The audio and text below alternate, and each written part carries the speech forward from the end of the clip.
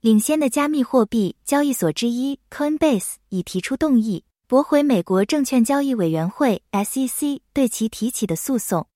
该诉讼指控 Coinbase 为 SEC 视为证券的12种数字代币的未注册交易提供便利。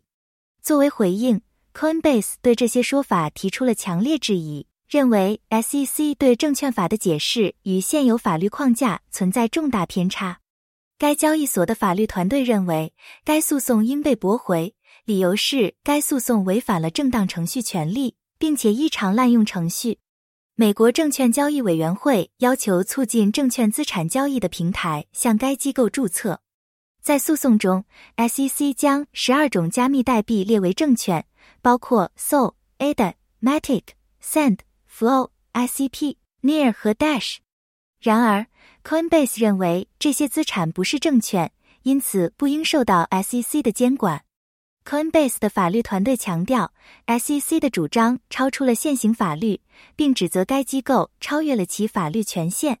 他们还指出了 SEC 决定中的不一致之处，并强调该机构此前并未在 Coinbase 2021年之前的交易中对其中6个有争议的代币提出异议。该法律文件还强调了 Coinbase 的合规努力以及与 SEC 的合作。2021年Coinbase 与 SEC 进行了广泛的审查流程，最终批准了其注册声明，允许该公司在公开上市期间向投资者出售股票。这一批准使 Coinbase 能够在其现货交易所交易超过240种代币，其中包括目前存在争议的6种代币。Coinbase 提出驳回动议的决定，表明了其挑战 SEC 诉讼的坚定决心。驳回动议认为，即使指控属实，原告也没有有效的法律主张。Coinbase 的法律团队认为 SEC 的诉讼侵犯了该公司的正当程序权利，并且代表了对程序的严重滥用。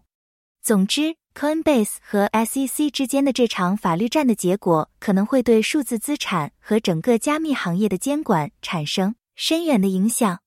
他强调了在快速发展的数字环境中为加密货币建立明确的法律框架以及证券法解释的持续努力。